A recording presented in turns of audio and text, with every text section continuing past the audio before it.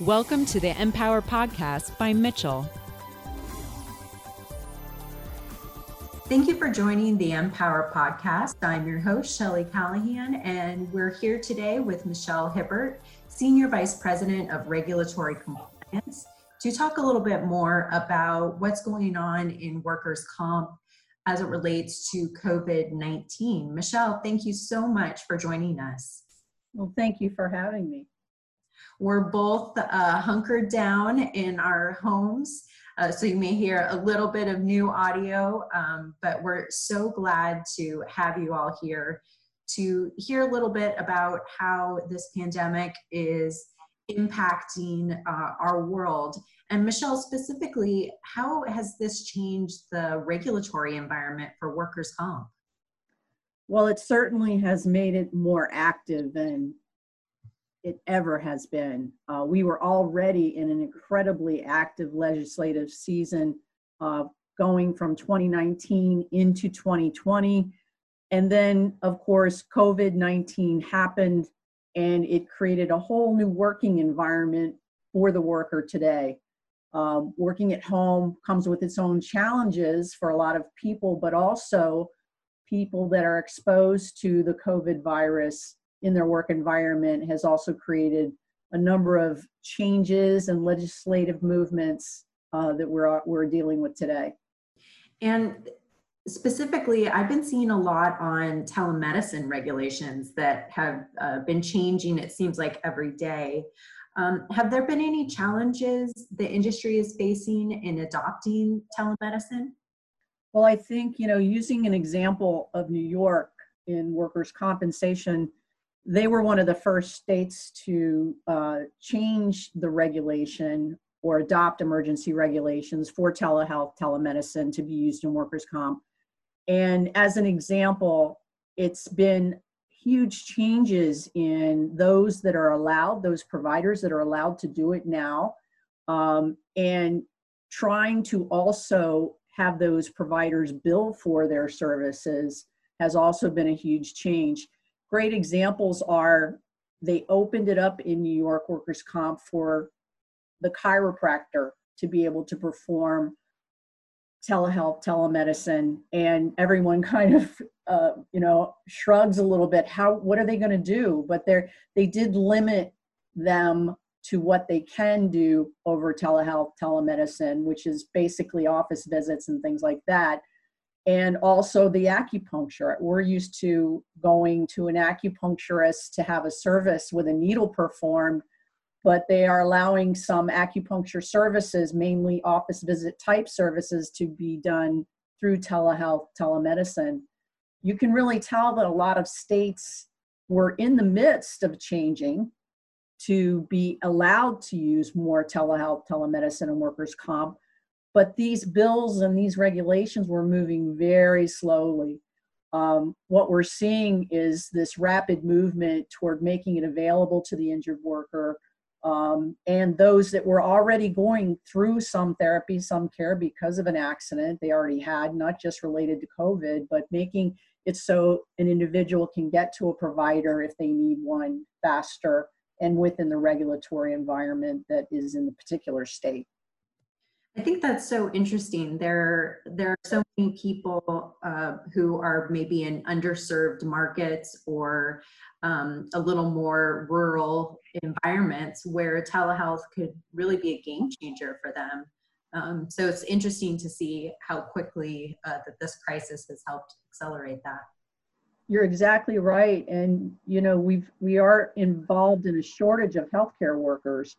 So making it more efficient even for the providers that are performing telehealth, telemedicine, that are also on the front line and providing care to folks that are, exposed to COVID, and they may be needed in the healthcare hands-on type of work rather than their normal day-to-day office. So there's a lot of that happening. We even have some of our own internal nurses at Mitchell. I have one on my team that is part of the San Diego health deployment, and she's out on the front line basically doing that type of work. And she's normally in an office setting. So they're calling all healthcare workers, and telehealth, telemedicine is making it easier for the providers if they were already seeing a patient to be able to still do that and also contribute if they need to on the front line. That's so powerful. What other important regulatory changes should claims organizations know about as we go through this process? Well, what we're seeing, of course, there are a number of telehealth, telemedicine codes that are being utilized. There are modifiers that are being utilized. The claims organization needs to become pretty familiar with that, and bill review applications need to be updated on a more frequent basis to adopt these regulatory changes like we are doing here at Mitchell. I think some of the aspects of the changes don't involve billing at all or even bill reviews. Some of these changes lend themselves to what we call leniency, giving the insurance organization or the payer organization a little bit more time to get their work done, because putting folks at home to do claim handling took a little bit of effort on those companies that didn't have that type of environment. I was even told by one large insurance company that they deployed nearly 30,000 people who were in the office to their home environment. And that comes with its own challenges in trying to adjust your claim handling practices and to make sure you're doing everything right. So a lot of the insurance departments have issued as part of their orders some leniency in maybe timelines of payment and things like that on the insurance company side or the payer side. Yeah, we all have to adjust and adapt and overcome. I love it. Kind of looking ahead, and so much is unknown at this point. We're sitting almost mid-April, or I guess exactly mid-April. So how do you expect claim severity, type, frequency to change, knowing that the world is changing so rapidly? But based on what we know today, what are you seeing already? What are you thinking about? Well, today, as we sit here on this date of April 15th, we do know that there are approximately 17 million unemployed people today. I think the highest week of unemployment has been 700,000 in the United States, but this week we have 17 million unemployed. So just knowing that, you can just make a complete assumption that with less people in the work environment, claim severity will go down. I mean, and people are not going to the provider on the more regular basis. So getting to the doctor to be treated or seen, especially if you're in a physical therapy mode, it may not be considered to be essential care. It's emergent care, and it could be delayed potentially. Those folks are not going to the doctors right now. It could potentially happen on the back end of the care. What some of the things that we have thought about are the same things we thought about when the Accountable Care Act came out, which is those people that didn't have insurance before now have insurance, and when they do go to the doctor, they may have more severe illnesses like cancers because they were ignoring their symptoms.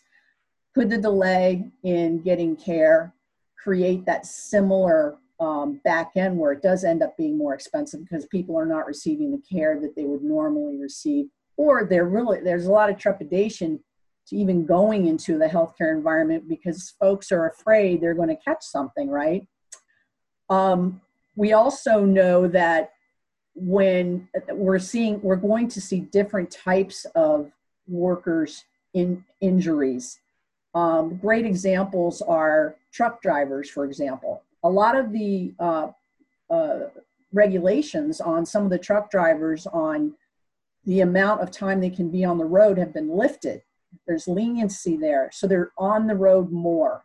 There may be more accidents with truck drivers, which is part of the workers' comp area too. Those guys are driving our foodstuffs to grocery stores, etc. They're allowed to be on the road longer. And you and I working in a home office now, we didn't work before. Maybe our chairs our ergonomics are just not good enough for us. We are already seeing in our environment where we have to investigate a person's ergonomics because they may be complaining of back pain, et cetera. We want to make sure that they are in a good environment, and we're doing everything as an employer we can to make sure folks are comfortable at home. But again, it comes with its own different type of potential injuries that could happen. Now, looking at the front line, the healthcare workers, the first responders, the child care workers, those that could potentially be exposed to COVID-19 as part of their job, that remains to be seen. We are seeing differing things happening from state to state with what they're calling presumption laws. I think most recently, Illinois, effective on 4/15, those susceptible to COVID-19 are afforded full protection now under the Workers' Comp Act. And even before that, we saw Kentucky already stated that they would pay wage replacement for first responders or medical employees that were maybe even just exposed and quarantined because of their exposure to COVID-19. So we're seeing a very different world than we've seen before. We didn't see this type of world for SARS and for H1N1. It's different now. And there's an expectation for employers to do the right thing when it comes to protecting employees. Absolutely. So many, even grocery workers are now frontline. So it'll be interesting to see how that all plays out. You mentioned elective procedures and doctor's appointments postponed, and you kind of alluded to this, but how do you think injured employees will be affected? I haven't been out of my house more than once in the past month, so I can't imagine that a lot of these injured people are going out to their normal doctor's appointments. Exactly, and I'll use wellness as an example. Even a wellness visit often uncovers issues with a person, and one of our employees was to have a colonoscopy done just as part of her wellness visit. Delaying that for someone that is to have that as part of their wellness visit could be uncovering something, and that's elective to do that. Could be uncovering something that she may decide to put off for another whole year because it's no fun to have that done for sure. And there are even other types of venues throughout the country, I would say, that are saying that elective surgeries, elective procedures are not to be done at this time. It could include removal of a screw from a fracture that occurred for an injured worker, and potentially that could get infected later if the person's, there's a whole litany. Even though it might be classified as elective, there can be an effect later from not having that elective procedure done at the time it was scheduled. Fascinating issues that we just haven't experienced. And overall, we're in a brave new world. What do you think the overall impact for workers' comp? We talked about many of the micro issues. What do you think on a macro level that this is all going to play out? Well, my opinion is we're not going to be in the same situation, obviously. 6 months from now, it will be different. From an overall view of the type of injuries we're seeing in workers' compensation, it's going to have a huge impact on the severity, as we've talked about early on. I think from my perspective, that how we handle things today will really play out into the conclusions that we see 6, 8 months, a year from now. I'm very used to looking at the data of workers' compensation and auto claims, and we pay particular attention to why people are going to the provider, when they go to the provider, and their duration of care, when they should be reaching maximum medical improvement. I think looking at that type of data as it relates to the work that we do in medical review is going to change how we look at that data because of delays people have experienced today, and how do we apply the rules of the road that we've always used later. From a legislative perspective, there's going to be a whole lot more activity on telehealth and telemedicine to make things more permanent. A lot of the legislation that we're seeing is emergency, and it has a timeline on it, 60, 90 days. I believe a lot of that will become permanent, and there'll be a little bit more investigative work done into, is it the right thing to do, and the scope of practices for the providers. Did we do the right thing when we implemented those emergency regulations? So that's, from my perspective, and in bill review, it will be some of the largest impact on workers' compensation. Yeah, fascinating. And thank you so much for your expertise and especially your leadership in this space. I know that you've been chatting with a lot of large insurers as well as state representatives and organizations. So much appreciated. We'll be back with Michelle on later podcasts, keeping you up to date as things change. Michelle, thank you so much for joining us today. This is Shelley Callahan, powering down the Empower podcast by Mitchell. Join the conversation and read articles on our website, mitchell.com/empower.